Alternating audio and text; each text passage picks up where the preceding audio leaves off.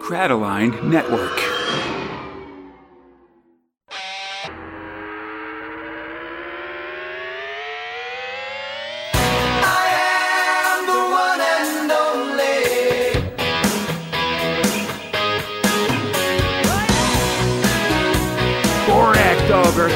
My name is Conrad.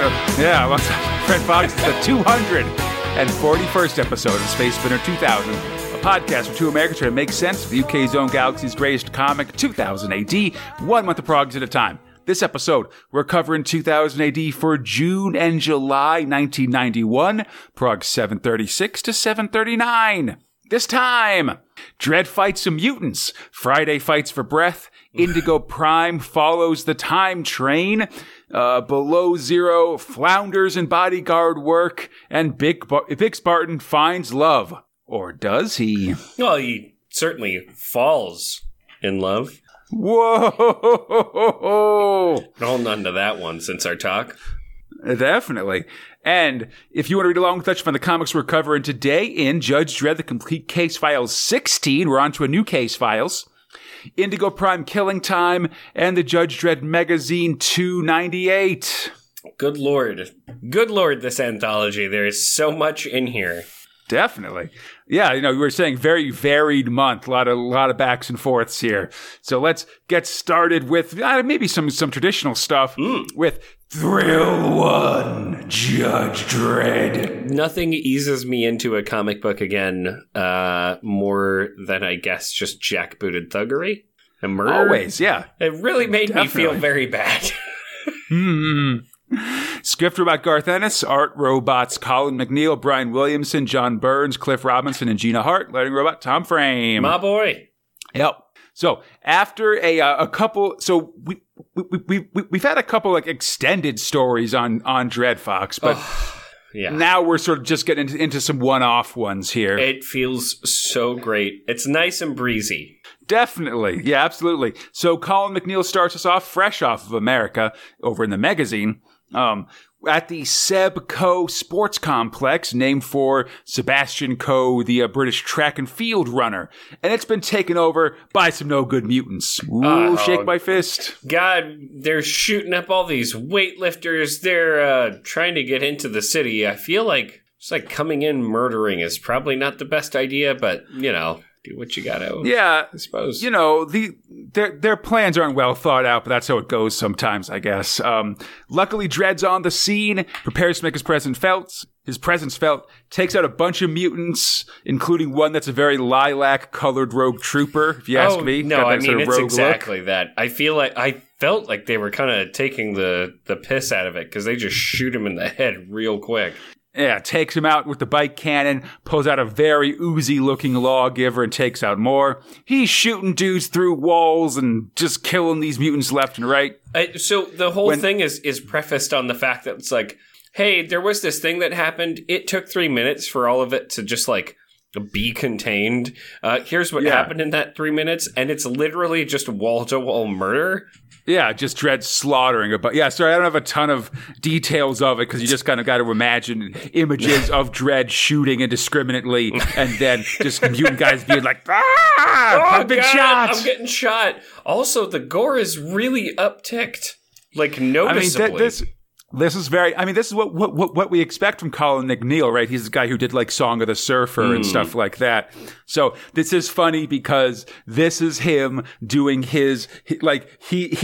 we know he can do blood and guts to be very affecting and emotional and kind of showing the bad sides of it. But this is very much him going the opposite direction as being yeah, listen, we're going to do some shit and kill these dudes. Blood explodes out of bodies and let me just spray it all over the page. It's 1991, baby. Oh, yeah. But there is one mutant bruiser who's so tough that bullets won't scratch him. Oh, my God. So instead, Dredd gets tricky. He drives to the top of a diving board, the swimming pool they're at, I guess, sets his law master on auto, and then power boosts it right off that diving board into this guy's chest, taking him out. The other judges show up, admire his handiwork, and Dredd hands the paperwork off to them. I love it ends with a shot of just the back wheel of his motorcycle just sticking out of this dude's chest. Check out this guy's chest. It's pretty solid. It's so gross. Definitely. So Brian Williams takes over on art as another mutant has infiltrated Mega City 1 in the middle of the Grizzly Adams block. But he can get away with it because this mutant looks like a cuddly teddy bear. Do you get it? Because Grizzly Adams, bear friend. A heavily armed cuddly teddy bear. I mean, listen, he's been forced to do some tea parties against his will, Fox, but no more. No one wants to go to a tea party. I mean, it's a lot of just people yelling at someone on a stage. Oh, I think a kid. Oh my God, the politics.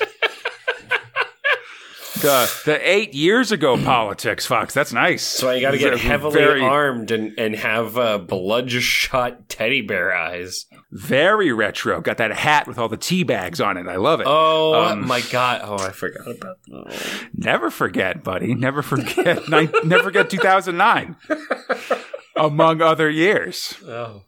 So fantastic. But so, the mutant blows up this kid's dollies. Dredd's driving by and sees the explosion. The parents of the kid with the blowed up stuff yell at the Teddy, and he just responds by punching the dad in the junk, as you do. I mean, just Dredd like bad Teddy is not going to work when a Teddy has like a fucking military assault rifle. That's bigger than he is. Yeah, where does he keep it? Dredd arrives on the bear's floor. We learn that bullets just pass through it. He's all made of all stuffing. He's got like a distributed nervous system or something like that, I guess. Oof. So instead, Dredd just shoots him with an incendiary bullet, and that seems to work much better. Burning to death, the Teddy jumps off the side of the railing, and his smoldering body falls into the middle of the Mega City motorway, where he gets smashed and gets stuck in the front bumper of a tractor trailer. Very much the end of Toy Story 3 going on here at the end of this story. So I feel like this is a thing that so this was a thing I feel like during our time where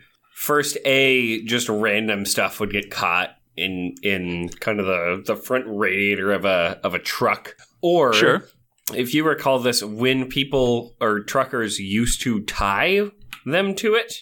Yeah, I think they still do that to an extent, especially if you're like an independent trucker, so you don't have to have like no one's going to call you in or something. So I just think it's so like no one gets that. I feel like me seeing this, I was like, oh shit, yeah. I remember seeing that stuff when I was a kid. Yeah. Or like that was like a common joke or something. Like it was just like hey, I remember seeing this.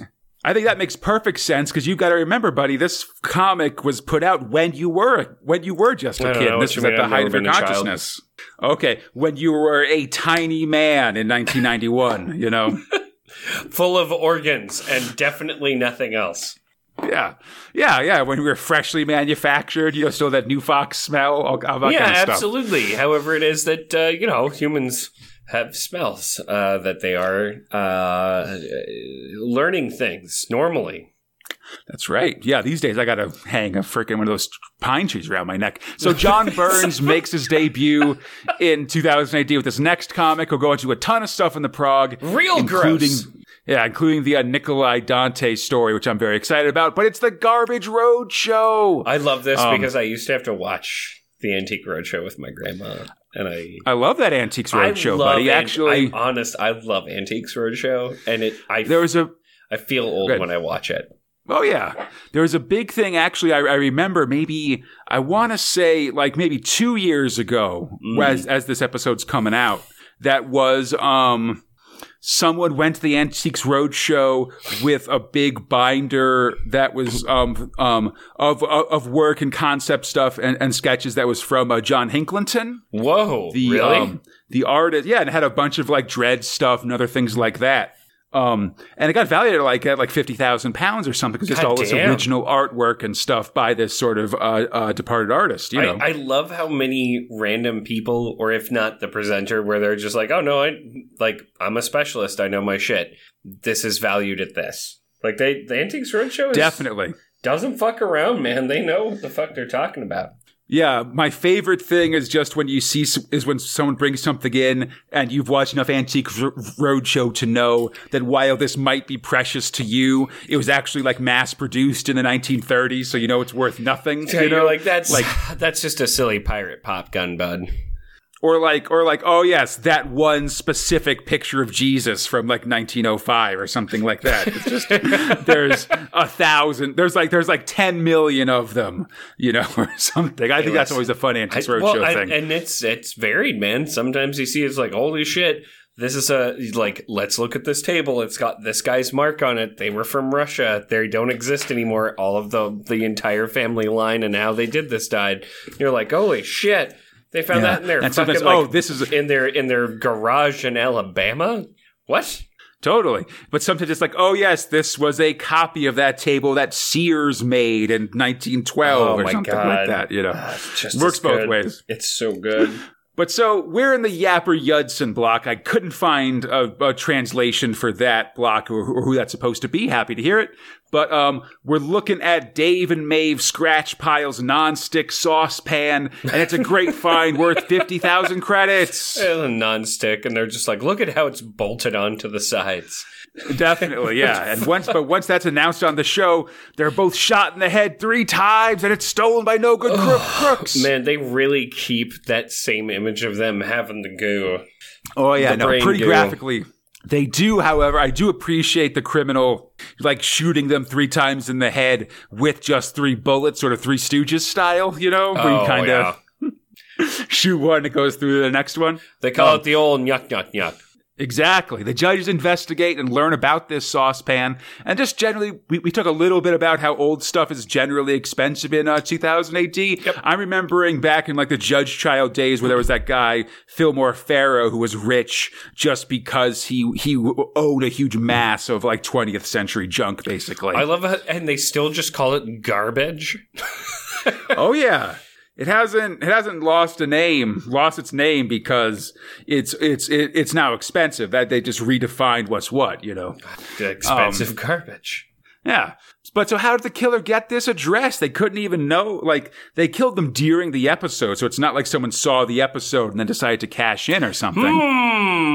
Must be inside Gorb. There's actually... I want to go back to the Antiques Roadshow for just a second because I read a really interesting article about that basically talked about like how they actually provide like security and stuff if you find out that like you've got something that's worth like $1 million. They actually are just like, we will make sure that you don't get shot. Like, yeah, let's just kind of keep somebody from getting from getting froggy on your way back home with this $1 million bureau or something, you know. But anyway. Yeah, so how did the killer get the address? Dredd just goes to the TV studio where the show is made. It's clear that the records are, in fact, pretty open, sadly. No real leads here. But this gives Dredd a plan. Later that day, he arrests a guy with an antique trash bin who's coming into the studio and takes him away. And then later, some crooks get a message about a guy with that valuable trash bin, or dust bin, as they call it here. It's a very British thing. And go to steal it. But when they arrive and go to take it... inside the trash can, it's Judge Dredd! Whoa, I'm here, buddy. Yeah, what's up?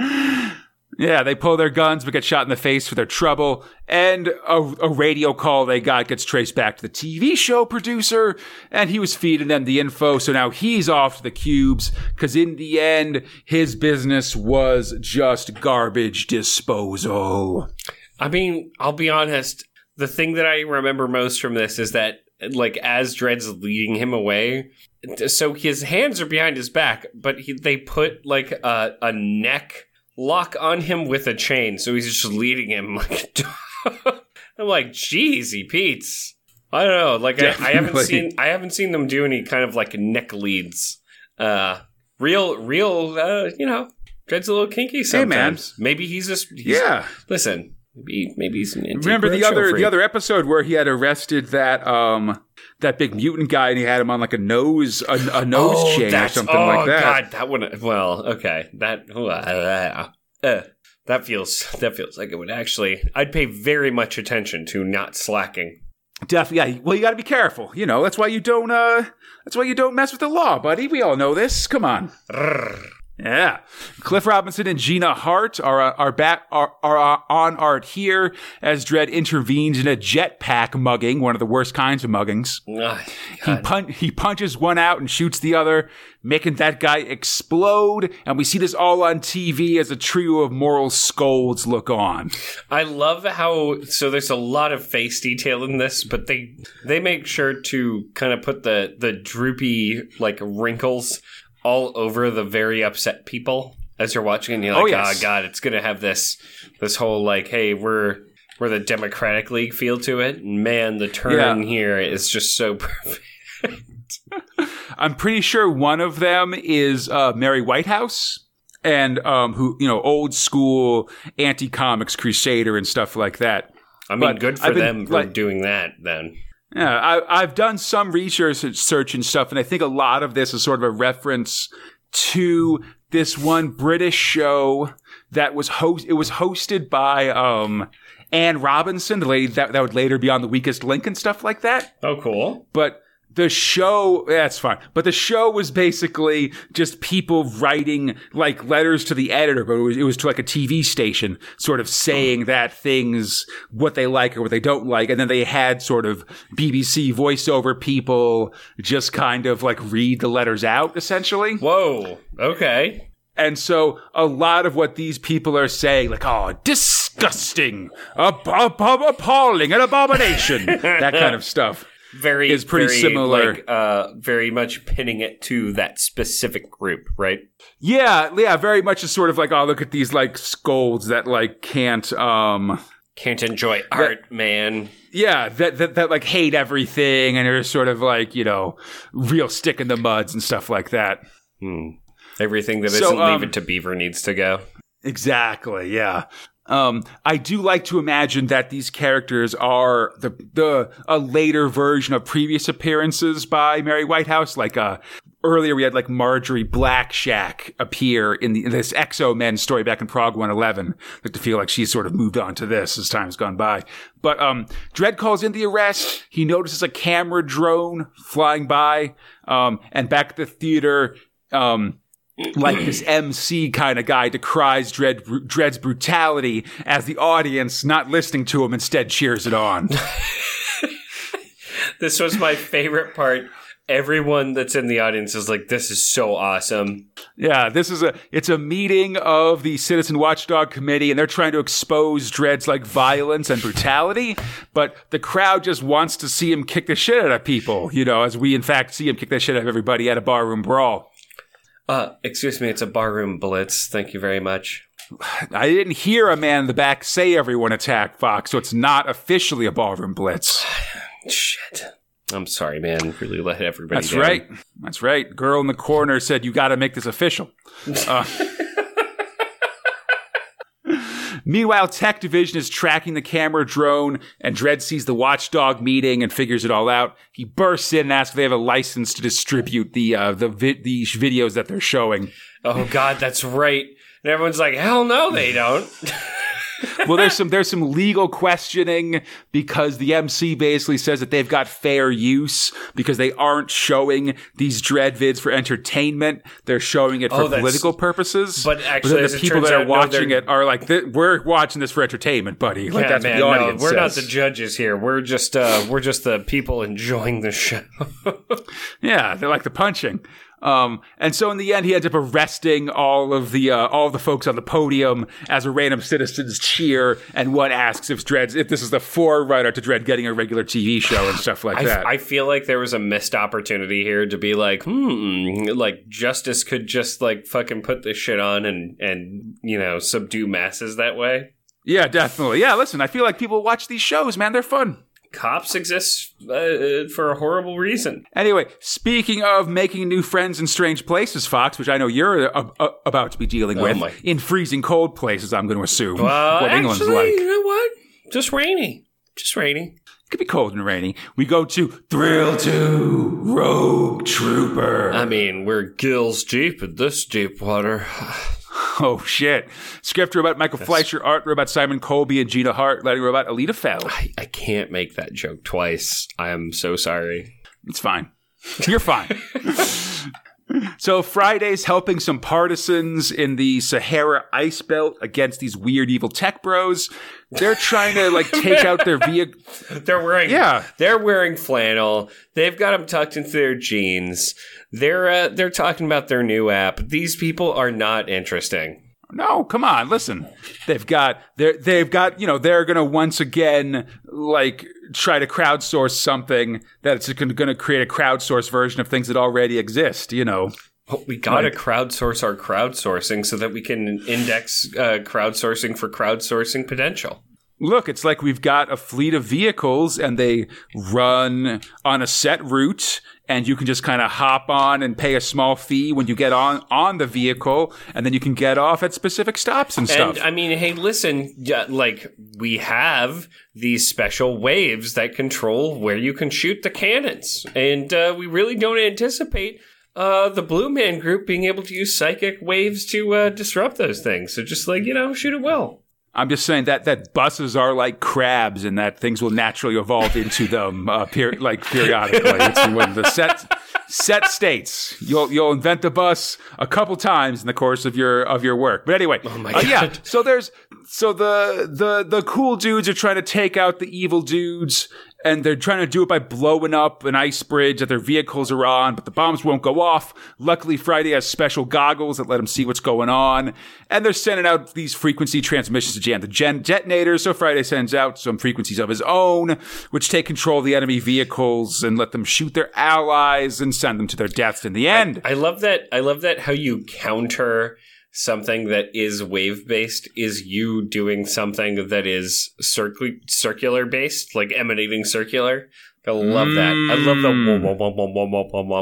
kind of look. Emanations versus waves. Excuse me. I don't know. Back at the dome base of the baddies, which I'm designating as Evil Base 2, You see the Dr. Claw boss yelling at a dude with a tech monocle who seems to be the brains behind the gill experiments that they're doing. Because I guess the gills will let people live in the weird environment that the dome is sending out there. When you gotta unequip and then be able to re-equip them on your soldiers in your RPG. That's right. Yeah, I got my neck slot. Back at the partisan base, the Domers keep coming, hounding our new friends, seemingly for no real reason. People are starting to blame Friday for their recent runs of bad luck. And that night at camp, Friday takes watch and punches out an intruder. But it's one of their buddies from a previous partisan base. He found them by tracking a signal that the Domers were using, a signal that led him right back to Friday. Whoa. For his apparent treachery, Friday has been tied to rocks in an ice cavern to await the coming dawn, which we'll call the razor-sharp ice dams on the roof of this place to impale him and his goon buddy to death. Be careful about ice dams, Fox. Watch this VHS tape about them. That's the best, the worst joke. Thank you very much. Have you seen this child? Well, I was more. Do you remember there was that best the worst video? No, about ice that's dams? the one where it's just like he has a random kid. Like, no, ice dams, man. You got to worry about them. It's informative to know that water it fills up your gutters, water chutes. And you get these. Yeah, and you get these giant icicles. So anyway, luckily one of these icicles, the first icicle to fall, goes right smashing into his wrist, which loosens the wrappings around Friday's arms and allows him to escape. But there's not a lot of time. I mean, he seems fucking fine after it, so... Yeah, it's a minor injury for him. There isn't enough time to dodge all the icicles falling. Luckily, he's got some kind of time stopwatch that holds the ice in place long enough for him to free himself and his buddy. And so they've got to get their gear back and figure out how he's being tracked. Thereby generating a powerful but only temporarily matter repulsion field. Exclamation point. Temporarily... doing a matter repulsion field. That is just a time stopwatch. Even more than official rogue, Friday's got just full on making up powers as he goes kind of situation here. Okay, so it's Mach 1. God. A little bit. back at the evil base, folks are getting very tired of all this Rogue Trooper stuff, so they have a stalker fueled up. Whoa, I don't know what that is. Back at the partisan base, they're messing around with Friday's gear when the man himself shows up and reclaims his stuff. He uses his magic box and finds out that he's got a tracking agent that was injected into his bloodstream when he was in that glass cage of emotion back during the last story. Oh, that's right. He has a special box that just tells him information. He fixes it right away, which is fine, I guess, but there's still time for... Well, no, he has the plot device, a plot box, and then was able to get out a plot syringe and inject it into himself, which then stops the previous plot from happening, and it's fine because of the next thing you're going to say.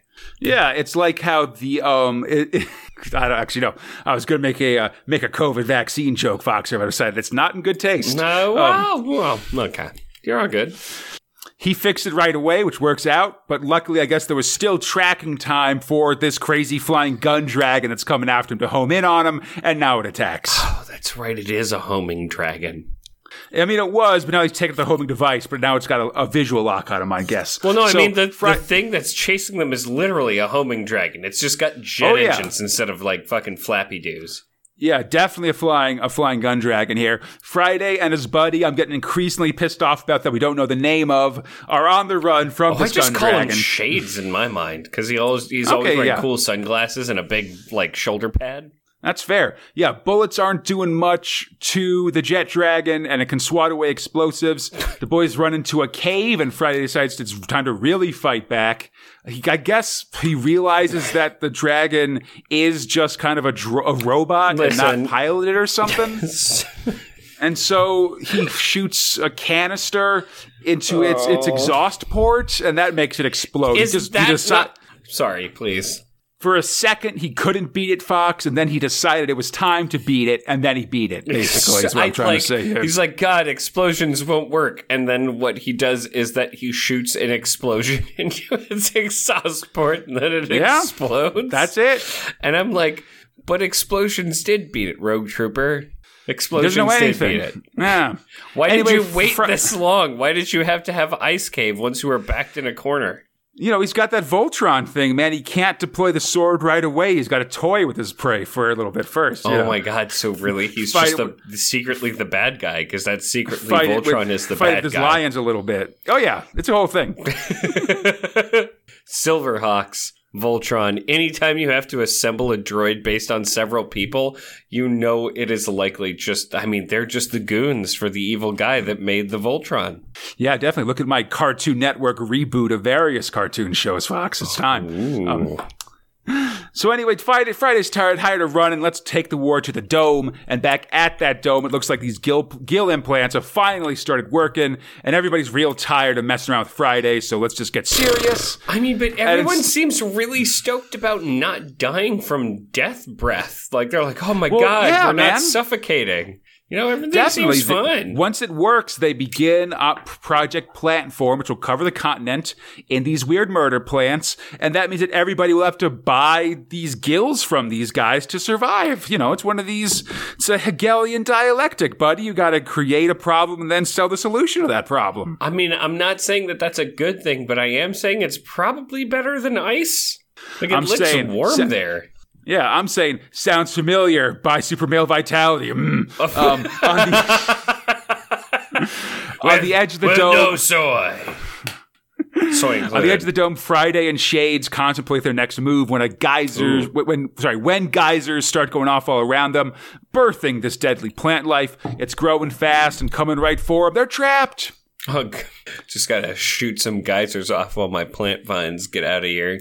Live it up. Friday has a plan, and they're running through it. He grabs a dealie from his pouches and uses it, of course, creating an instant unbreakable dome around him and Shades. Can I, so I need to say this now. This does feel like, I mean, we've all been in pretend situations as children where we're like, let's do a pretend. Yeah, this is some 5-year-old ass shit. This is like but I've got a fucking dome. And they're like, okay, but then you can't get out of the dome. It's like, well, no, the dome's actually like this magic fucking whatever. And I just like this whole thing, I was just like, yeah. I was very upset because I remembered what I felt like when I was, 7. Like that kid wasn't smart and probably, no kid likes to be told I've got the protective super thing that makes me invulnerable. They're in the dome. The dome is unbreakable. It can filter air, so you won't run out of air. Friday can push through the dome, and he's fine. It doesn't hurt him. The dome stays intact. And I guess he can come back in later, so whatever. It's black, so it's real cool. Anyway, Friday runs around. He's toasting this jungle with his hand flamer, but then gets all wonky because it seems like it's not just poison gas out there, but poison mutagens, which are the worst kind of mutagens, and they're killing him too. Oh no. But he manages to find an oxygen container, a nearby vehicle. And he finds the secret of the ooze? Well, he gasses back up Fox because oxygen gas. You see what I'm saying here? I thought that was a pretty funny joke. Wow, and arrives at the dome. Great. He approaches the entrance and goes into an airlock, but the baddies are waiting for him and sort of lock him in the middle of the airlock, and things look bad. Next time on Friday, sardines. God. Yeah. Yeah, that's right. Thrill 3, Mean Machine. Oh, man. So I feel like this whole comic, Conrad, has just been trying to get to one, set of, 2 to 3 page jokes. If that makes any sense. I think it really feels like it's just been waiting to get 3 people together to make marginally funny Three Stooges jokes. I think some of the time travel stuff was pretty good last episode, for the record. All of it was fine. I just feel like... But yeah, no, there is a little side joke in here that I feel like is just for Richard Dolan, that he's definitely been working on this whole series. The punchline was weird. I mean, I'm loving this. You know me. Totally. I love me some Mean Machine. Anyway. So Judge Dredd gets a call. Oh, sorry. A script about John Wagner, art about Richard Dolan, then I go about Andy Parkhouse. Judge Dredd gets a call. The Angel Gang is loose in the Temporal Studies Hall of Mega City U. Come help. At the college itself, the Moe and Curly-looking professors can only look on as the Larry-like dean and various students are butted by a pair of mean machines and shot in the face by various other Angel Gang members. Oh, man. Balked and shot. Not a good combo. Bad combo. Wow. As the violence rages, the profs admit that there actually isn't any technology to trace the time machine that they've been using. They've used that the story was just an excuse to come back to the present. And seemingly not needing them anymore, Pa Angel prepares to kill the professors when several shots ring out, shooting the guns out of his hands. It's Judge Dredd! Oh, man, so craggy. He's got multiple, frown, what do you even call this? Dolan, frown lines or jaw frown things. Folds. There we go. Yeah, Dolan draws a craggy-ass Judge Dredd for sure. It's beautiful. A pair of mean machines prepare to attack Dredd, but after being warned that killing them could cause a time paradox, Dredd instead just takes out the machines with the machines mean with judo throws and stun gases the rest of the Angels. Honestly, pretty easy. In terms of taking these guys out. He's had harder times with them, but these are, I guess, older Angel Gang incarnations? Well, they're younger incarnations, and Dredd's got a lot more experience. I mean, he's got 10 years of experience even between... Yeah, just stun him and fuck it. Yeah, just between the Judge Child saga and now when he first fought the Angel Gang, you know? I mean, I do feel like just stun them and whatever. Yeah. I don't know if you can make them any more dumb. They're going to kill everybody anyway. Yeah, there's no what you're going to make them more murder. You're going to make them into murderous psychos with brain surgery. They're already there, buddy. It's already done. Yeah. So anyway, Present Mean is sent back to a psycho cube, and to preserve the events of the past, the Angel Gang has part of their memories burned out, and they return to their own past. Catch you later, creep. The end. I mean, I feel like this is one of the things where I feel like there's only 2 kind of plots that people go for. I feel like this tech judge should have looked at the camera and been like, everything's fine. Who gives a shit? Whatever. Because there's a certain time plot where it's like, yes, you took them from this instance of time, but in the next instance of time, they are still there. Nothing's changed. So, just kill them. But also, I'm glad, Nah. I mean, I guess just put them back in, but laser their brain. Yeah. I like this I mean, one. I they think this is a little literally bit more have fun. an overly complicated robot arm with, what is it, like 2 different kind of like joints, just like lasering paw. Like, Listen. Okay. If there's one thing I'm positive the Justice Department has a fair amount of, it's machines that can laser out specific memories or emotions from your brain. That feels like something they definitely have just lying around in like a closet in the Justice Department. They Well, can the thing is that you have to laser out a very particular part of the brain. So it's a laser from one point to another point, which we definitely have seen in the Moon Olympics. So yeah, no, we've seen this kind of stuff happens. It's fine. But yeah, so anyway, and I just like the idea of them, these final images of these judges carrying around the unconscious angel gang. And arranging them into like places where they were supposed to be. That was so fantastic. I think that's very cute, just in kind of a Santa's helper kind of way or something. But yeah. But so that's it. Sadly for Richard Dolan in 2000 AD, I really loved his work. Yeah, I think it's just that it's so painterly and the faces are so expressive. Definitely, I think it's just that he's an American, and I think just the work they had to do to kind of orchestrate getting stuff sent across the pond and things like that in this era might have just made it like a little bit difficult to continue working with him, is my understanding. No, you had to use like this work is great. Netscape or whatever they used. Definitely. And I just don't think that because I don't think even if you could try to email somebody, I don't think it was even possible to scan something that would be the size. Oh no! You literally had to send an attaché to a place for a guy to go onto a plane. Yeah, no, you'd have to ship them internationally, basically, and other things like that. So I think it's sad, and I bet, and this seems like it did take a little while, just based on how long we've been hearing that it's coming and stuff like that. Definitely the problem with painting stuff is also that it kind of adds to the production cycle and stuff. I mean, great though. 10 out of 10. Oh yeah. No, this is a fun, very fun story here. It'll also actually be a little while till we see Mean Machine in the Prague as well. I don't think we'll see them. I don't think we'll see Mean Machine Angel in the Prague until like 1998, maybe. I mean, he did just get like put in an ISO cube, which is effectively carbonite freezing for a character. I mean, I'll say like the Mega City 1 jails are slightly better than the Gotham City ones, but that's an ironic thing to say. Because actually the next time, because we will see Mean Machine again this year when you and I talk about that dang Judgment on Gotham, Judge Dredd Batman crossover comic, Fox. Get ready for that one. I marginally am okay with The Dark Knight. I think it'd be okay. Like, listen, I'm okay with Batman. I'm excited for this team-up story. It's going to be a lot of fun. Well, I think that they are the only two heroes who I feel like would just look at each other, frown the most, and be like, yeah, all right. I guess. No way. No. Oh, right. One of them's a fucking vigilante. Because Dredd hates vigilantes, buddy. Oh my god, this is so great. Batman's whole thing is an affront to everything Judge Dredd believes in. Oh my god, but they're so craggy and frownly. Yeah, buddy. Oh, this is going to be stoked. I'm so excited now, and I just can't hide it. Speaking of things I'm really excited for, Fox. Come on, tell me. Things that I'm so excited and so scared of, to quote Saved by the Bell.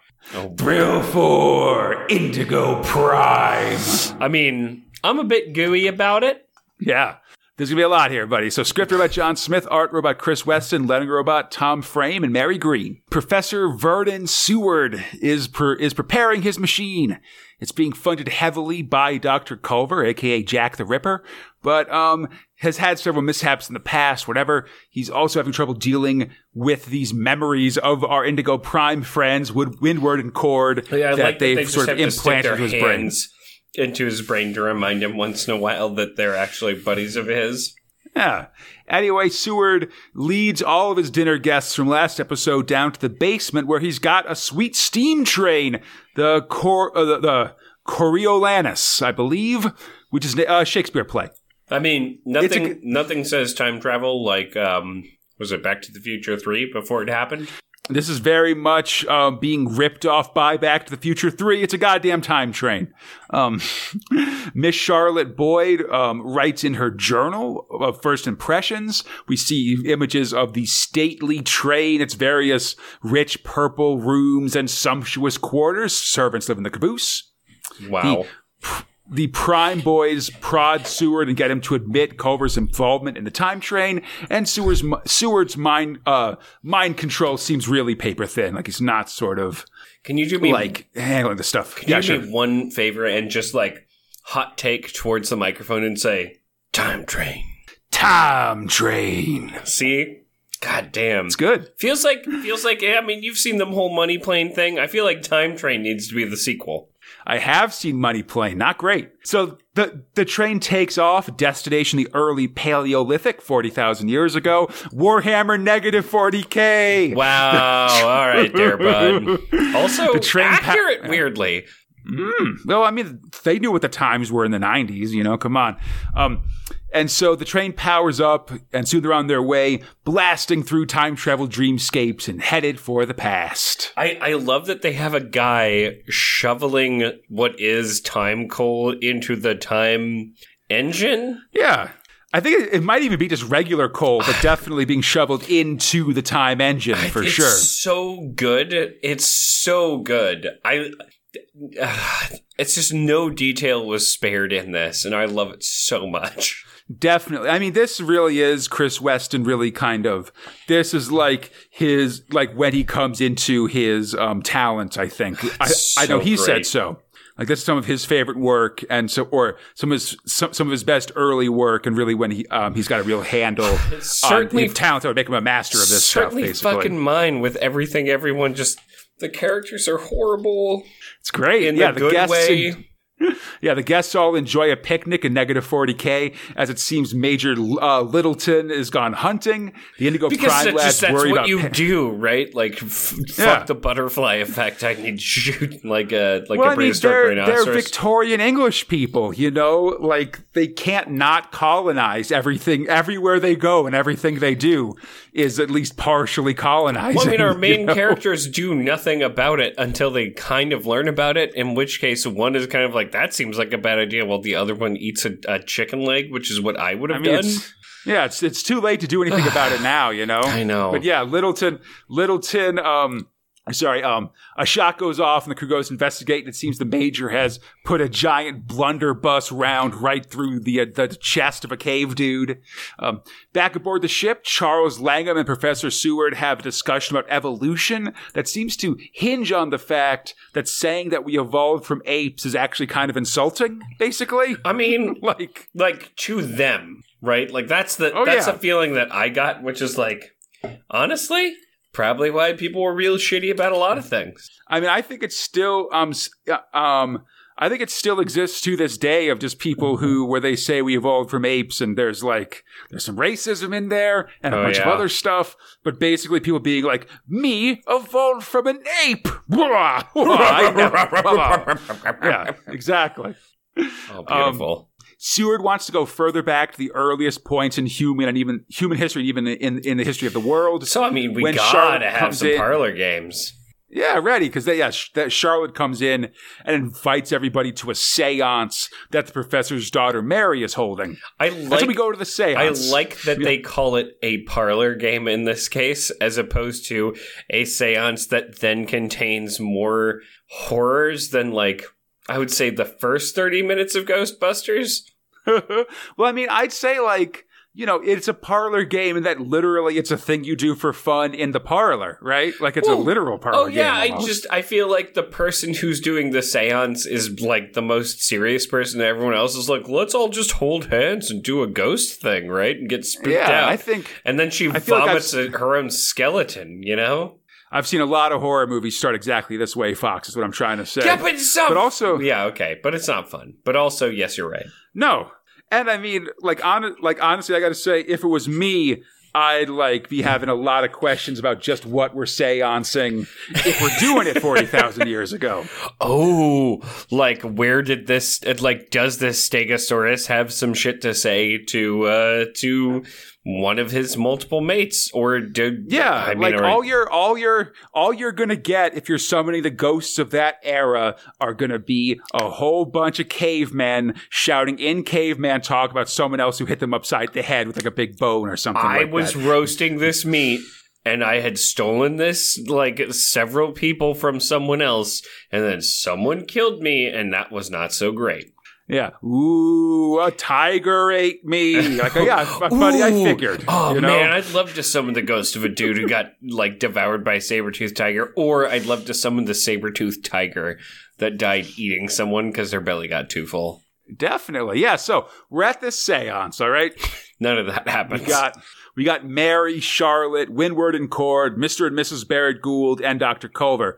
Mary goes into a trance and then screams as a new voice speaks to her. I believe she's quoting one of the Jack the Ripper letters as her body then begins to dissolve into a strange ectoplasmic pentagram as she starts talking about something called the Iscariot, the eunuch lord.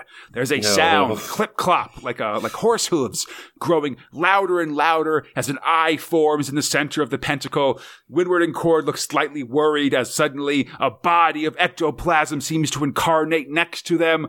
It's the body with clothes ripped and damaged. A claw's hand reached out for Charlotte Boyd, and then we see that it is her body as both soundlessly scream. Oh, my God. So weirdly, I just watched From Hell with Johnny Depp and... Oh, nice.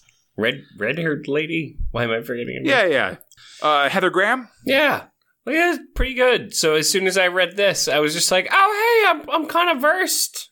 And then, things went real off rails. Really off. I don't know anything about Jack the Ripper normally, but that one was, Yeah, I'll say that in that era, that's sort of like late 19th, early 20th century, of course, seance is a big thing. In the early 20th century, that's when you get like Harry Houdini being a big deal and sort of and also taking a huge shit on anybody who did that. He's like, discrediting them and stuff. But a big part of those seances was the creation of ectoplasm, they called it.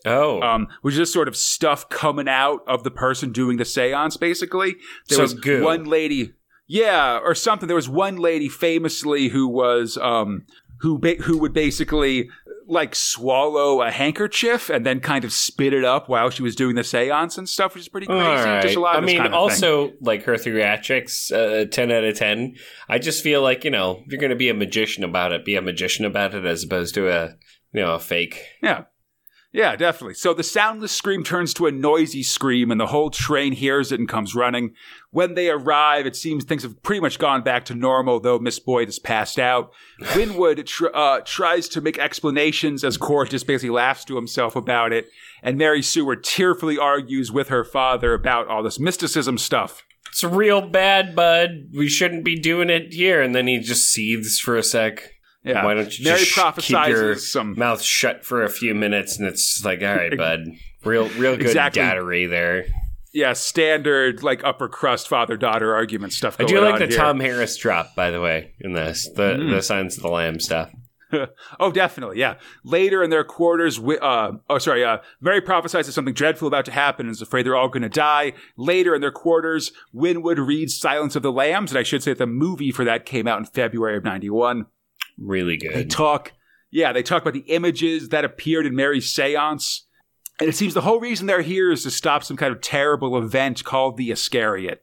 And to get there, they need Culver to murder the shit out of Charlotte Boyd. Whoops.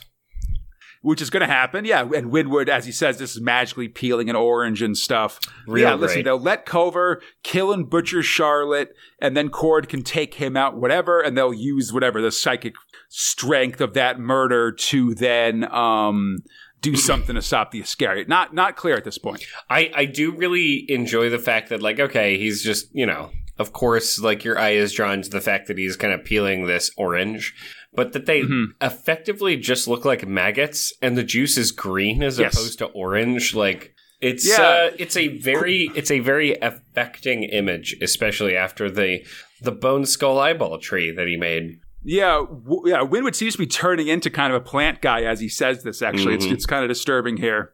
But basically, yeah, Culver's got to kill Boyd. It's a sacrifice that has to be made.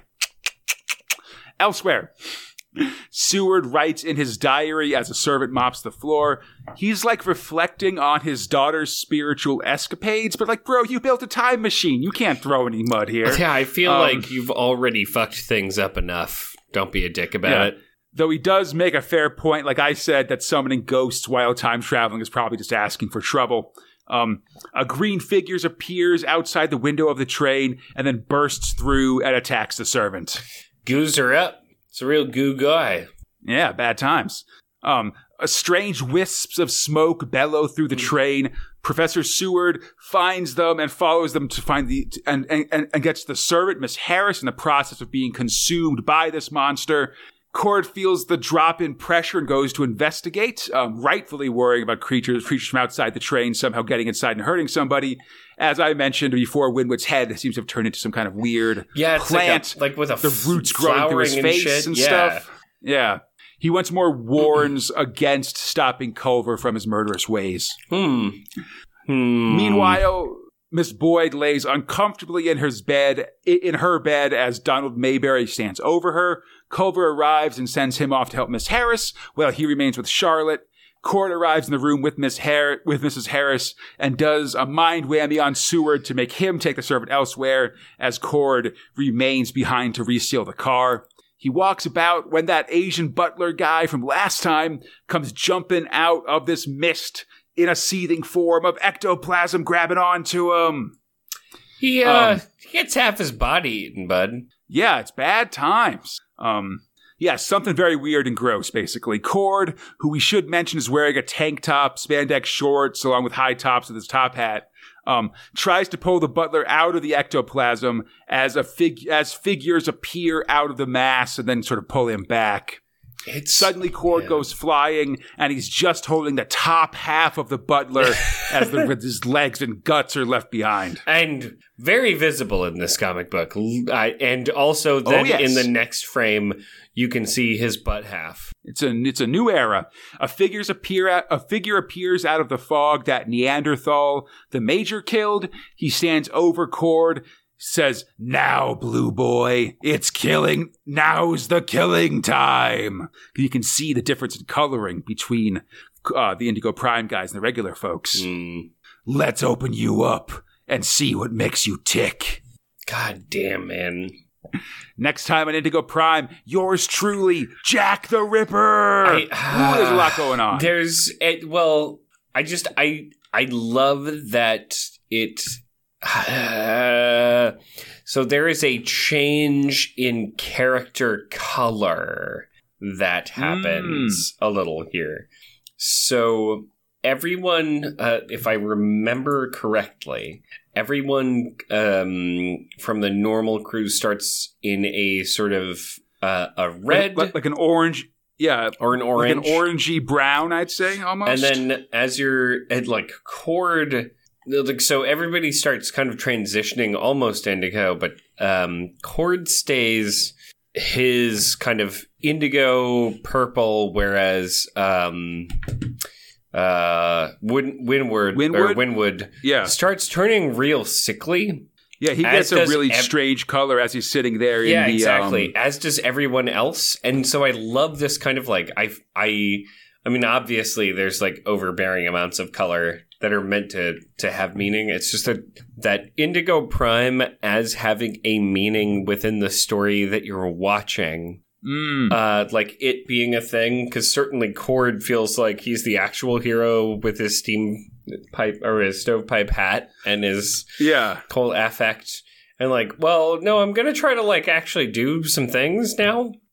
Right. Wow. Winwood's just like sit back for now. There's no reason to do anything to help these people out. Whatever. Yeah. It's real neat. And then when he goes like blue, it's when like shit really goes down and he's like covered in blood and people. But when he's doing an action, he is this kind of like maroon or purple. It's just very interesting how colors change. That's all. Definitely. Yeah. I feel like there's something going on there that I've yet to pick up, but I feel like will be revealed.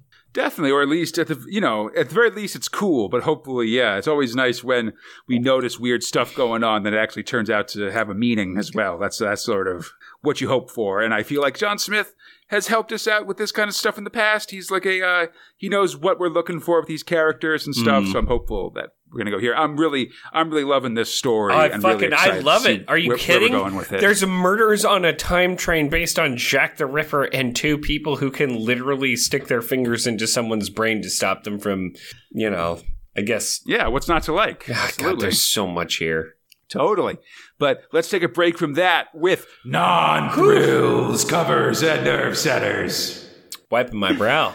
Seriously. Prug 736, Mutie and the Beast. Colin McNeil draws dread on the warpath. In the Nerve Center, Tharg is getting philosophical while the Ig droid teases the return of Bix Barton and shows us the cover of the upcoming Dread Batman crossover Judgment on Gotham, which, like I said before, we'll be talking about later in this year. The input page is pictures of Judge Odie and Judge Shred. So this feels like a very early 90s Saturday morning cartoon set of fan arts. I will say, as soon as I saw Odie, I then saw Shredder. And I was like, well, but which one can I love the most? Because it's true, it's tough. Odie was my dude. Sorry to any like Garfield Shredder, fans out there, but yeah, like Shredder. That's like he's equipping his spikes back into his gauntlets because, bitch, yeah, of course he could shoot those. Yeah, Shredder, all evil, voiced by the uncle from the Fresh Prince of Bel-Air. Soup. Letters celebrate the 14th anniversary of 2000 AD. Praise Rogue Trooper. Can complain about there being no prizes for Australians. And there's one joke letter accidentally writing into Computer Weekly. Oh, all right. Prug 737. It's another plane issue. All right. Okay. There's that. Anyway, Mad Love. It's got a preview of things to come as Bix Barton is menaced by saints and weird forest creatures in a cover by Jim McCarthy. I was going to make... I just want everyone to know I was going to make a Mad Love, and now we've got problems. Joke. Yeah, we used to have Mad Love, but now we got Bad Blood, buddy. Oh, Bad Blood. Right. I don't... Okay. It tastes way. I love you, but I don't listen to your music. Fox loves Taylor Swift, everybody. In the Nerve Center, Tharg announces the new Bix Barton, but says it could also have been a new Robo Hunter or a new Luke Kirby, whatever. Although I mentioned that those stories are coming in September and in September of 1991 and September of 1992, respectively. Stop teasing the new Luke Kirby. We aren't doing it, all right? Years from now. Right. Igroyd interviews the man himself, John Wagner. He's 41 at this point and currently working hard on a bunch of new stories, including one called I Was a Teenage Tax Consultant, wow. which was supposed to be published for something else, but will eventually make it to 2000 AD in 1997. That's to know so how long long it takes sometimes. Yeah. Igroyd marks the new Bix Barton story with an image of Tharg doing an OK symbol, which has become unfortunate in modern day symbology. Mid-prog, there's a lot going on. I have no idea what that means. It's a whole thing. Mid-prog, Tharg has an offer. There's 50 Solar Trader board games to be one. I've never played that one, but it seems very complicated. Board Game Geek gives it a 6 out of 10. In the input page, there's a golfing judge as part of the Mega City Open. Yeah, 6 out of 10. No, that is a it's fine score. Yeah, okay, not great. Oh. Yeah, there's a Judge Predator and letter complaining about how sour John Brosnan is about movies that we've talked about. I mean, yeah, John Brosnan is literally the definition of sour. Doesn't like these movies. They mentioned that Tharg predicted Hull City getting relegated, point out similarities between Beyond Zero and Total Recall. And I mean, indeed, really? I mean, in the story there isn't, but like that in the prologue of the of Below Zero, sure. There's the ad for the thing is for the VR setup is pretty much exactly the same as the Recall ad at the start of Total Recall. Sure, you know? yeah. Homage. But whatever. But like it goes in different positions, so who cares, you know? And the prog ends with ads for Fleetway graphic novels and some new Forbidden Planet locations. Cool. Yeah. Great job, Forbidden Planet. Yeah, listen, they're blowing up all over the place in this era. Prog 738, Cliff Robinson draws Dredd at the firing range, just shooting the faces of old enemies and 2000 AD logos on target for thrill power. I mean, I feel like he's really not on target. Multiple people don't. I mean, there's like a few, like with headshots, there's like Judge Death through the teeth, but almost everybody, buddy, it's just like, it's scattered at best. I'm going to let you be the one to critique Dredd's aim to his face, all right? Well. Yeah. In the Nerve Center, Tharg announces several upcoming thrills, including Dead Meat from Prog 742, Revere from 744, and the Judge Dredd Magazine issue 10, which we'll be talking about on Friday, and plugs various specials, etc. Perfection. Yep. Mid-prog, there's an ad for a shop called The Art of Comics, and issue 2 of a comic called Blast, a short-lived monthly Brit comic featuring very early work by Warren Ellis and Gordon Rennie, about who we'll talk about much more later. Gordon Rennie, that is. On the input page, there's a pretty fun picture of Judge False, complete with face mask and shoulder eagle wearing sunglasses. Letters include a weird poem about junk, an impatient Indigo Prime reader, a French reader, and a charge with the authenticity of the 2080 mug. The prog ends with ads for more Fleetway graphic novels, including Dead Man, Hooligan's Haircut, Shambhala, and a collection of, like, I believe, and a French comic, I believe, called Inspector Canardo as well. Conrad, can I start calling you Inspector Canardo? No, but you can call me Inspector Conrado, if you please. I would. In fact, I would please to do that. All right. One more thing, Fox. Prog 739. Shocking, disgusting, disgraceful. Another Cliff Robinson color of Dredd kicking ass and pissing off these squares. And here I thought he was talking about my ability to podcast. Ooh, never. In the Nerve Center, Tharg promises we ain't seen nothing yet. As Igroid... Yep. Boo, baby. As Igroid wants to go to the beach and announces several new graphic novels, basically the ones we just saw advertisements for at the end of last prog. The input page has pictures of a Judge Donut and a thrill power meter that looks like Tharg crossed with that one alien from the end credits of Star Trek, the original series, if you know what I'm talking about. I do not. Now, there was always this one bug-eyed, real fake-looking alien that was just sort of the still image in the end credits of the original series. I was never an original series fan, gotta say. I was a TNG plus. I mean, I was too, but, I saw it, whatever. Letters call out the Three Stooges in the Mean Machine story and seem to insult both Robo Hunter and Dowdamoto in very smug ways. There's more accusations of plagiarism in both Below Zero and Silo, although they mentioned that Below Zero was actually written in 1990 and thus pre-Total Recall, so stop talking to us about this. The barefoot glass stuff in Silo is the plagiarism. Oh, interesting. And a final letter identifies the car from the Mean Machine story as a Reliant Regal, not a Reliant Robin, and I am still disrespectful of your English three-wheeled car, so whatever. Is that actually a thing? That's not a thing. I mean, I don't think they're super popular, but I think they exist. Is it I would just call that a tricycar. Nah. Well, I mean, maybe. I don't know what the official thing is. Was it in front or in back? Double in front or in back? I believe double in front. So a reverse tricycar. Could be. But speaking of strange technological advancements, Fox. What? Huh? This podcast? Speaking of Dance Until You Drop, Fox, it's Thrill 5, Dowdamoto. Ooh. Speaking of, just don't, take off your clothes on stage. I'll be right back. Yep. Script robot Myra Hancock, art robot Dave Owen, lettering robot Annie Parkhouse. 3-page Dow this time. Lulu performs with her guitar as Inga serves drinks and dudes complain about her poisoning ways, which is fair. She poisoned that whole ship. Lulu calls up Dow and Inga goes to grab her. She's wearing her performance gear, which involves long fingernails, a black robe, and a mukata type thing, which are the crowns they wear in Cambodia and Thailand and stuff. I'll be perfectly honest, it's the long fingernails that terrify me. She removes her robe to a very under-booby kind of crop top and fancy loincloth. There's definitely a lot of under-teeth. Yeah, but as she goes to dance, she passes out. Oh, she did drink.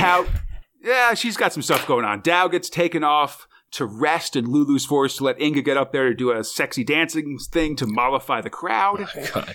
Dao wakes up in a hospital bed, and Lulu sort of yells at her or razzes her for claiming to be a virgin in her act, but she's actually pregnant, and what's going on? I feel like there's some shaming being done here, but also at the same time, this is a space station that this chick owns, and she's like, you are doing some lying, my bro. Like, please stop. Not even and please. I feel like at least some of it is revenge shaming, because I think apparently Dao has made a big deal about not being available being to virginal. do yeah, exactly. Not her body isn't for sale and stuff like that. And Dao says it's complicated, and the med tech agrees and says that while Dao shows all these symbols of being pregnant, there's no baby in there. So really, how is Babby formed indeed, is what I'm trying to say. I mean, listen, how does girl get pregnant with alien? Exactly, yeah. Dao eats as Lulu talks about Inga's dance and then asks about Subcalo. Dao explains that she is actually pregnant, but it's like a psychic pregnancy. Whoa! She's feeling all the effects of being pregnant, but the baby's elsewhere. What? Okay. All right. I mean, that's fine, I guess.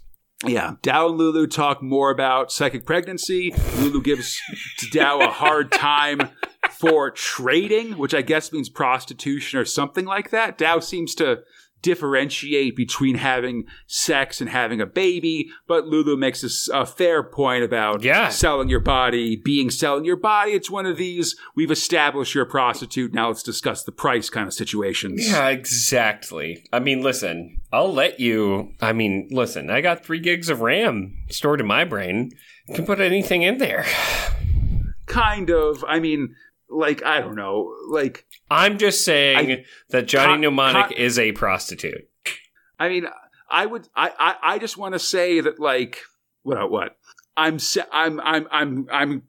connecting them more because I'd like to give sex workers a fair shake versus trying to down surrogate mothers. I want to make that very clear. As we're going forward here. Everyone should have support regardless of situation. Yeah, so just that's what I'm trying to say when I'm saying you're both selling your body. Technically, that's more hey, I think we're basically okay with surrogate mothers, less okay with sex workers, and we should be okay with sex workers. We should be okay with everybody doing whatever they want with literally the genetic material that you don't own. Go fuck yourself.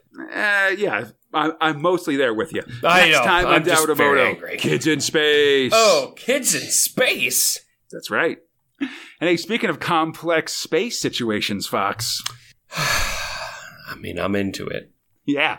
Let's go to Thrill 6 Below Zero. I love this comic book, Conrad. It's fun. I love it so much. Why wasn't this the B movie with several people that I marginally know making exactly this plot? Definitely. Multiple times. This is like in the Zero Saga, Zero number 3, Zero number 4. Yep. Third Zero. Oh, God, so many. Why has no one made this a bad B movie? It's a fun, much maligned series, I think. This one is really one that I think doesn't get enough mention. It's so good. Sort of forgotten stories. They're really fun. Script robot John Brosnan, art robot Kev Hopgood, leg robot Glib. So Dolly, who's Tanner's old squad sergeant and a general badass, has the drop on Tanner, but then one of her chain-wielding goons recovers, attacks Tanner, gets his ass kicked again. Oh, geez. And this time it takes out Dolly as well. I like so how she literally is just God damn it, you whipped him with your chain again. He then used the chain to throw you into me. You fell for it again. He's got a robot arm. He can beat your chain. I'll be honest. Dolly just needs to stop taking on contracts where she's gonna fuck up her former subordinate. He seems to be Tanner pretty can ready beat her. It's a known quantity, for sure. But she was sent to hurt Tanner, not kill him, and she got the job from a mysterious robot. So there's no leads. Okay. No. Everything's fine. I love this comic. So Tanner heads back to Paradise Now and Lazarus Gray. The deaths are mounting up in his personal matrix. So he's getting jammed. So Tanner's getting jammed in again, this time into the world of Alfred Sims, who's living a full James Bond kind of thing. I like that as he goes in, Tanner quotes another classic film and says he's got a bad feeling about this. Ooh. So as soon as I saw that dude's name was Agent XX, my first inclination was Agent or Agent XX, and then I suddenly realized that it's Agent XX. Could also be Agent Kiss Kiss, you know? Conrad, it is Agent Kiss Kiss.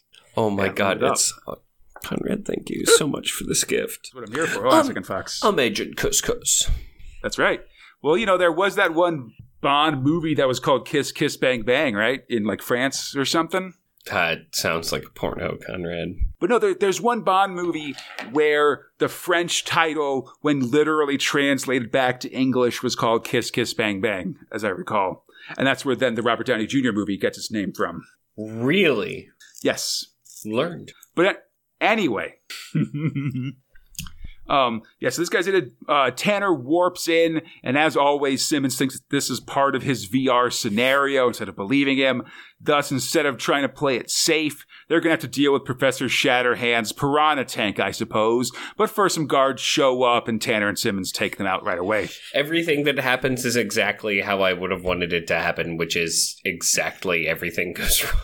It's pretty good, yeah. Tanner and Simmons, a.k.a., well, like you said, Agent Kiss Kiss, or maybe Hug Hug. I forget what the X is versus the O. I mean, it doesn't matter, but I'm going to call him Agent Kiss Kiss. That's fine. They go through Castle Ironhook, the HQ of Professor Shatterhand. To stop him, they'll have to climb a nearby tower. Kiss Kiss has some suction cups while Tanner brute forces his way with his robot hand as they bicker about whether he's real or not. Okay? At Shatterhand's lab, they confront the evil genius as he explains his gravity gun and then shows that he's got Kiss Kiss's partner Tara Peel hanging over a piranha tank, and it's the same lady it's that same Helena lady that Tanner keeps bumping into. Once I peel that orange, it's going to be kish kish for you. I believe that the names are various spy lady names. I know Peel comes from Emma Peel from the Avengers, and Tara also sounds familiar. No. Off the top of my head. Remember the Avengers movie, the one that was made when we were alive? Yeah, with Sean Connery, and they walked around in those bubbles, and there was a big evil meeting where everybody wore teddy bear costumes. Terrible. Oh, no. I mean, I feel like you're not. I mean, terrible. I feel like you're not remembering how great. I feel like it's that certain kind of great. Remember the granny with the pram as she's going down the street? But so they banter a bit, and Kiss Kiss reveals he's got a missile in his shoe and prepares to fire it. He fires his shoe rocket, but instead, of course, it goes off course and heads right back at him. Yeah, he's he gonna explodes, die. And the world fades away. Man, yeah. This is really starting to feel like maybe it's a very big setup for our old bud Tanner. Gee, is it a setup, Conrad? Do you think it's a setup? Well, let's see how it goes. Let's see how it goes to 7:39. Well, Tanner's failed again, and now it's starting to affect his confidence. Like, he's starting to feel bad, frankly. He tries to quit, but Gray offers to double his fee, and he goes back into the machine, this time to talk to Ramsey Banks, who's an absolute, which means that he's in there, and he's got no idea that he's in there. Oh, we God. cut to Banks standing on a rapidly sinking starfighter on a choppy ocean, and Tanner is just sort of floating there and asks for a hand up. He claims he's got amnesia, but that he crashed nearby. And Banks explains they're on an ocean planet, and you gotta be careful because of the Kraken. And then Tanner gets grabbed by a giant suction cups of squids. Oh, man. I love the Kraken. I love the Kraken, how it's like, go! It's got like this open mouth with a tongue thing. It's very strange. Bad Kraken look. Totally, yeah. It's pretty awesome. They fight the Kraken off like they're the American court system. Wow. Conrad. And listen, and eventually Banks tries to ask some hard questions about Tanner, but lights appear in the sky. It's a spaceship that's come to rescue them. That's a good joke, buddy, by the way, that Kraken joke. I'm loving it. Tanner and Banks get picked up, but Banks is still distrustful of Tanner. What if he's with the bugs? And aboard the ship, there's several, space mercenary types here, among them Helena. And we're going to space mercenary the shit out of you, or maybe everything's fine, but we don't trust you because I'm full immersive, fucker. And you know I am. Yeah. They say they've been fighting a war against the bugs for years, and Tanner's had enough because bug wars are dumb. And you're an asshole in a computer simulation. Wake up! Bug wars are dumb, and we're all in a computer simulation. Wake up! Am I right? He demands that Gray get him out of here. Starts Buy this wrecking the alpha ship brain, up until he idiots. fades away. Yeah. Back in the real world. Oh, yeah, ant beings. Oh, man, shout out to you. Anyway, back in the real world, Tanner says that all that sci-fi stuff is dumb. And Gray says, oh, don't worry about it, buddy. It's fine. They found the culprit, one of my employees. Off you go. Here's your money. Tanner's sent home. All's well that ends well, I guess. He's feeling a bit unfulfilled. Like, that was kind of anticlimactic, I guess. Because everything that I do ends with either, me fighting a bad guy and some ninjas crawling up a fucking elevator, etc. Or, hey, there's a blimp with a bunch of people who think that the woman who is still alive but not the robot that she became is a thing. Like, just really not feeling it. Mm-hmm. Oh, I feel like many of these Below Zeros have had good climactic endings. No, that's what I mean. That. He's like, God, this sucked. Yeah, totally. So he's got the only way he can actually reach climax, my man. I mean, story climax. Come on, let's keep it PG. Definitely. He greets a lot and is happy to be back in the real world. He tells her the whole story, and she switches on the news to see if there's developments in the bug wars that have been raging for 30 years. Tanner doesn't understand what's going on unless... And then Alana reaches back and unzips the back of her head, and it's Helena in there. You're still in the machine! I'm the chick you like. Or maybe... And your troubles have only just begun. From bug to worse, am I right? That's next time. Just some fun reality stuff. I like that it's given Brosnan a chance to kind of make fun of various sci-fi tropes and stuff. It's all pretty fun here. Is Zero ever actually bad? Is I guess my question. I don't know the future, but I certainly know the past. Is Zero ever actually bad?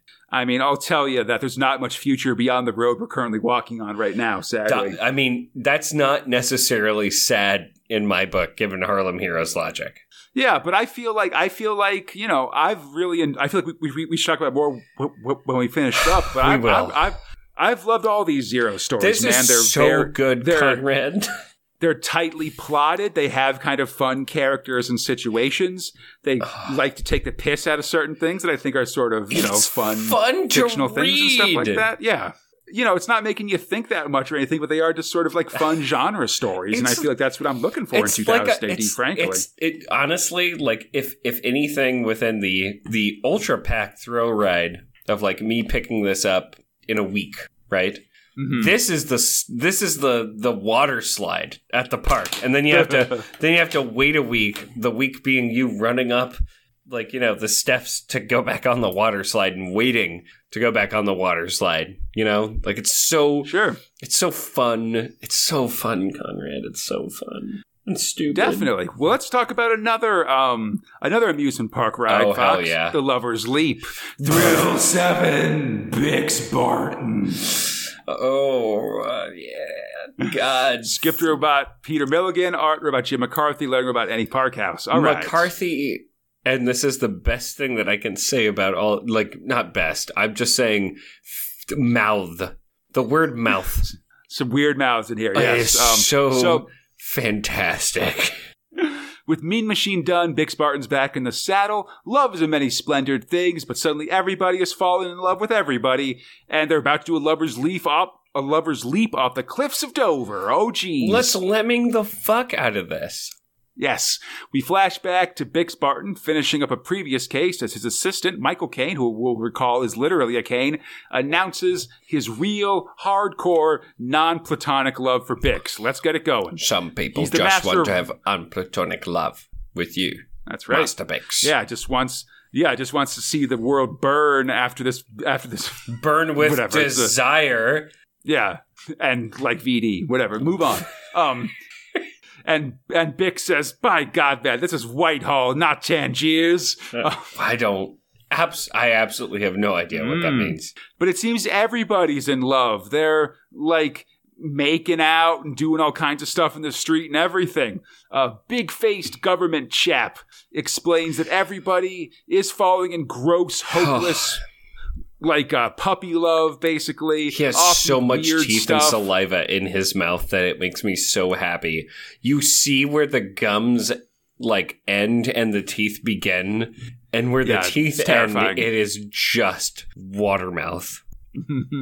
We see a doctor falling in love with an appendix that he was removing, for instance. Anyway, Bix is called in to stop the largest lover's leap at Dover, and then the government chap and Michael Caine fall in love with each other and run away to go do gross stuff, apparently. I mean, you never know. Don't know. Bix is largely immune to all of this thanks to his steady diet of cold showers and reading the Daily Telegraph. Oof. Soon he's in Dover, trying desperately to talk people out of jumping. "Go back to your homes and repeat 'I'm British' 100 times," he says. But in the end, even Bix isn't immune, and soon he's asked a random lady's banana to jump off the cliff with him. They do, though luckily Bix was late enough in the rush to jump that his fall was cushioned by the many dead bodies below. Well, at least he definitely stopped all the problems.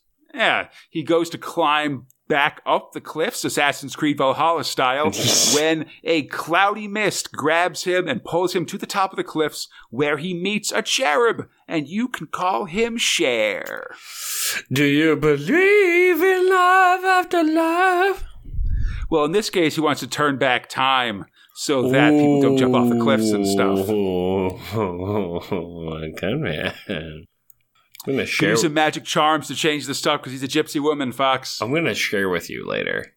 Some Cher. Okay. I mean, I'm going to share some Cher with you later. Yeah. Bix and Cher grab a pint as Cher explains that he works for the god of love, who in turn works for the god. It's kind of complex. But there's a new guy in that position, and he's now hopelessly lovesick, and that's what's messing up the world, basically. Okay, I gotta take up. Also, my God, this cherub is getting, or this cherub is getting real shithoused on a lot of beer. Like, I mean, looking down the glass at some points while, 4 more pints come by. Absolutely. Anyway, things are tough. Actual God can't help because he's too busy consensus building, which I guess is a joke about sort of the new government that had come in the early 90s there. But Bix can. He's got to enter the land of the gods by breathing in some scent of eau de Dieu and then do some other stuff. But while he's explaining that, the pub they're in explodes. A giant tree monster is attacking for some reason. Luckily, Bix has a giant booger hidden in his nose, which he pulls gross. out, throws the monster's face, blinding it. Fair enough, I guess. So I have a booger and vomit thing. It's real gross looking at these pictures. Oh, no. Yeah. But Cher explains that the presidents of the USA and the United Arab States have fallen in love and entered it into a nuclear bomb-based suicide pact, so Bix has to fix this problem real fast. They get in the Bix-mobile, but it's attacked by that wood god in the form of a giant tree. Its branches grab Cher, and they get to rip him limb from limb, quite literally. And as he dies, he explains that Bix that's right. He rips his arm off and stuff. Explains that the leg, the arm, just ripping pieces of him off. It's really gross. It's pretty good. He explains that Bix must sniff the potion while looking at a godly image, but then he just gets ripped to pieces. Bix heads to a nearby church to check out some godly stuff, but when he arrives, it's empty. Man. The twist here being the one that I like, so I was surprised that it didn't happen that episode. I am very happy it happened in 739, where he just looks at his own visage. Yeah. The love plague has led to the church being ransacked. So now where will Bix find some godly stuff? He toys with the idea of using Elvis, but he doesn't want to step on Red Razor's toes in the magazine. So instead he finds a bunch of mirrors and uses his own godly image to go to heaven. Ooh, pardon? Sacrilegious. I mean, okay. Yeah. Said sacrilegious. Ooh, nice. Yes. Oh, man. Where'd I go? Oh, man, I did a boo. But yeah, soon he arrives. Heaven is like Worthing, smothered in tinsel, he says, which I'm going to assume is a sick burn. And speaking of burns, a bunch of minor gods attack Bix. It's the god of toothaches, the god of leaning against hot radiators, and the god of gullibility. Yeah, I know. Just feels like a Seven Dwarves thing. They all want Bix's ode to Dieu so they can go to Earth and score with some chicks. Gullibility almost gets Bix to hand it over, but then the god of saying the wrong thing shows up and ruins it all. Yeah, let me tell you, it's like, girls are so, like, anime. You guys suck. It really does feel like the person in a television show that is animated, if that feels at all. Yeah. There's always one girl crazy character on TV shows. We all on a cartoon shows especially. We know this. But so anyway, Bix thrashes these gods, but then offers a share of the water if they can point him toward the god of love. The little gods agree and show him the way, but then shadows appear on the horizon. It's God's secret police, the saints. They want that god water. I love that as they come in, they have effectively what are googly eyes. Mm-hmm. The second thing that I like less is Halo, Halo, Halo. It's the next time. Yeah, that's what's next time, and that's after Bix himself gets caught in a Halo lasso. Tora, Tora, Tora. Exactly. Movie about Japanese Zero bombers. Yeah. They're attacking the Pearly Gates harbor, buddy. Oh my god. Terrible. Hold on. Let me mic drop something. No. Yeah. And on that terrible joke, Fox, Sir. We've reached the end of Prog 736 to 739. We have. Together. And that's why I have one question for you. Yeah, listen, we're a team, buddy. Oof. And that's why I need to know for you to tell me this, which is what were your top and bottom thrills for this time. So it is real easy for my bottom. I am going Rogue Trooper. I'm not entirely into a MacGuffin item or multiple for each prog, personally. I would like to see Shades and him do more things together. I mean, we had this joke, right? Like, making stuff up as you go along really feels like the story right now. And I don't know where it's going, particularly. I mean, other than stop the guys who are making gas gills, I guess.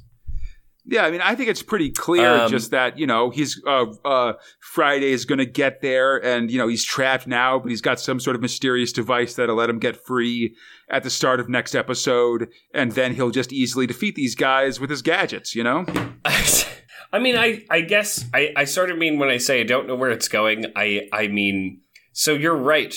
I just don't know what the point is. How's that?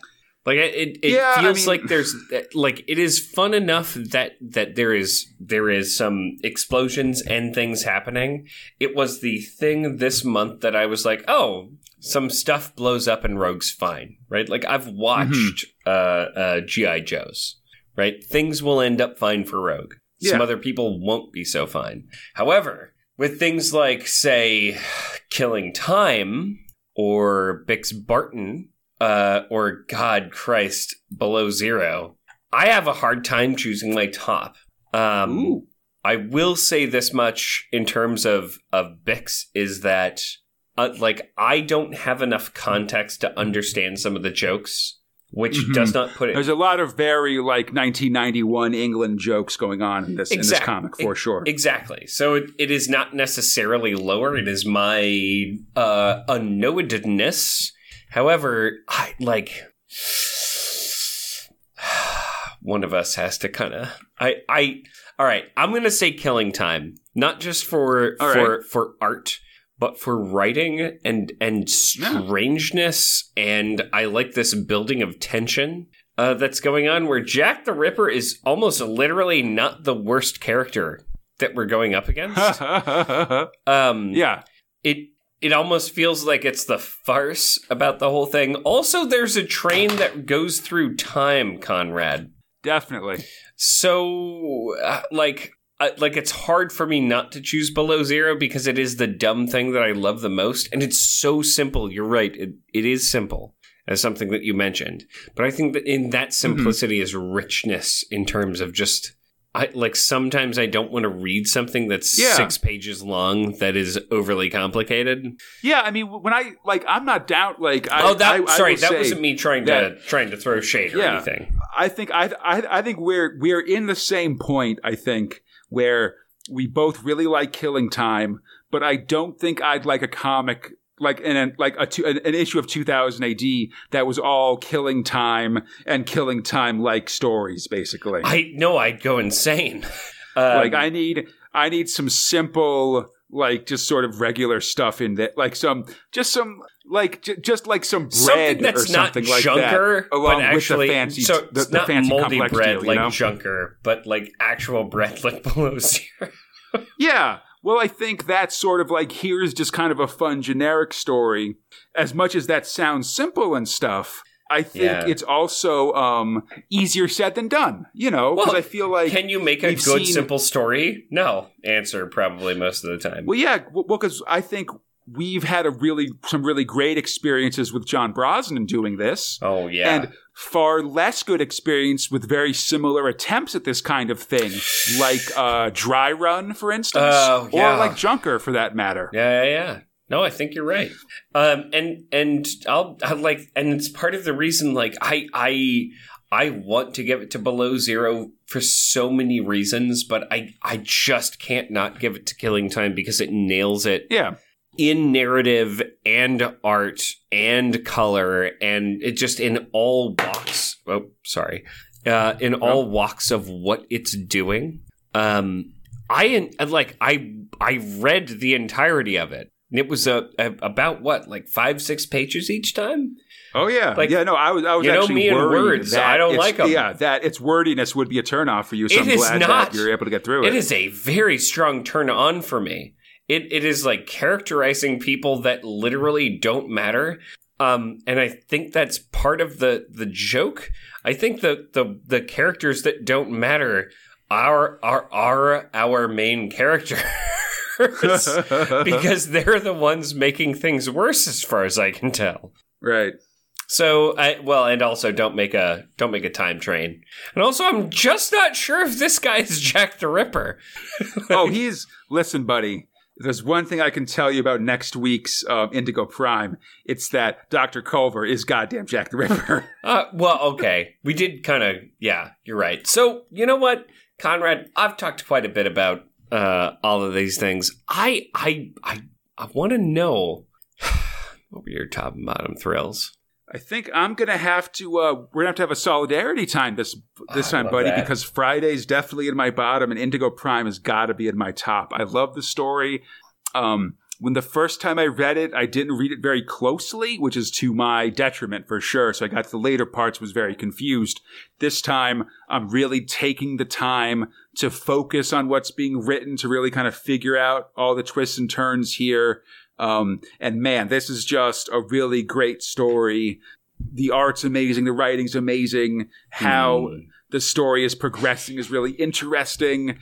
And, just these, again, I think what you said is really great. These Victorians find themselves in a new land. So their first thing they do is to start killing people and stuff like that. I love a blunderbuss through the chest of someone. And it's just, but then it's marginally mentioned, hey, maybe don't, but no one stops it.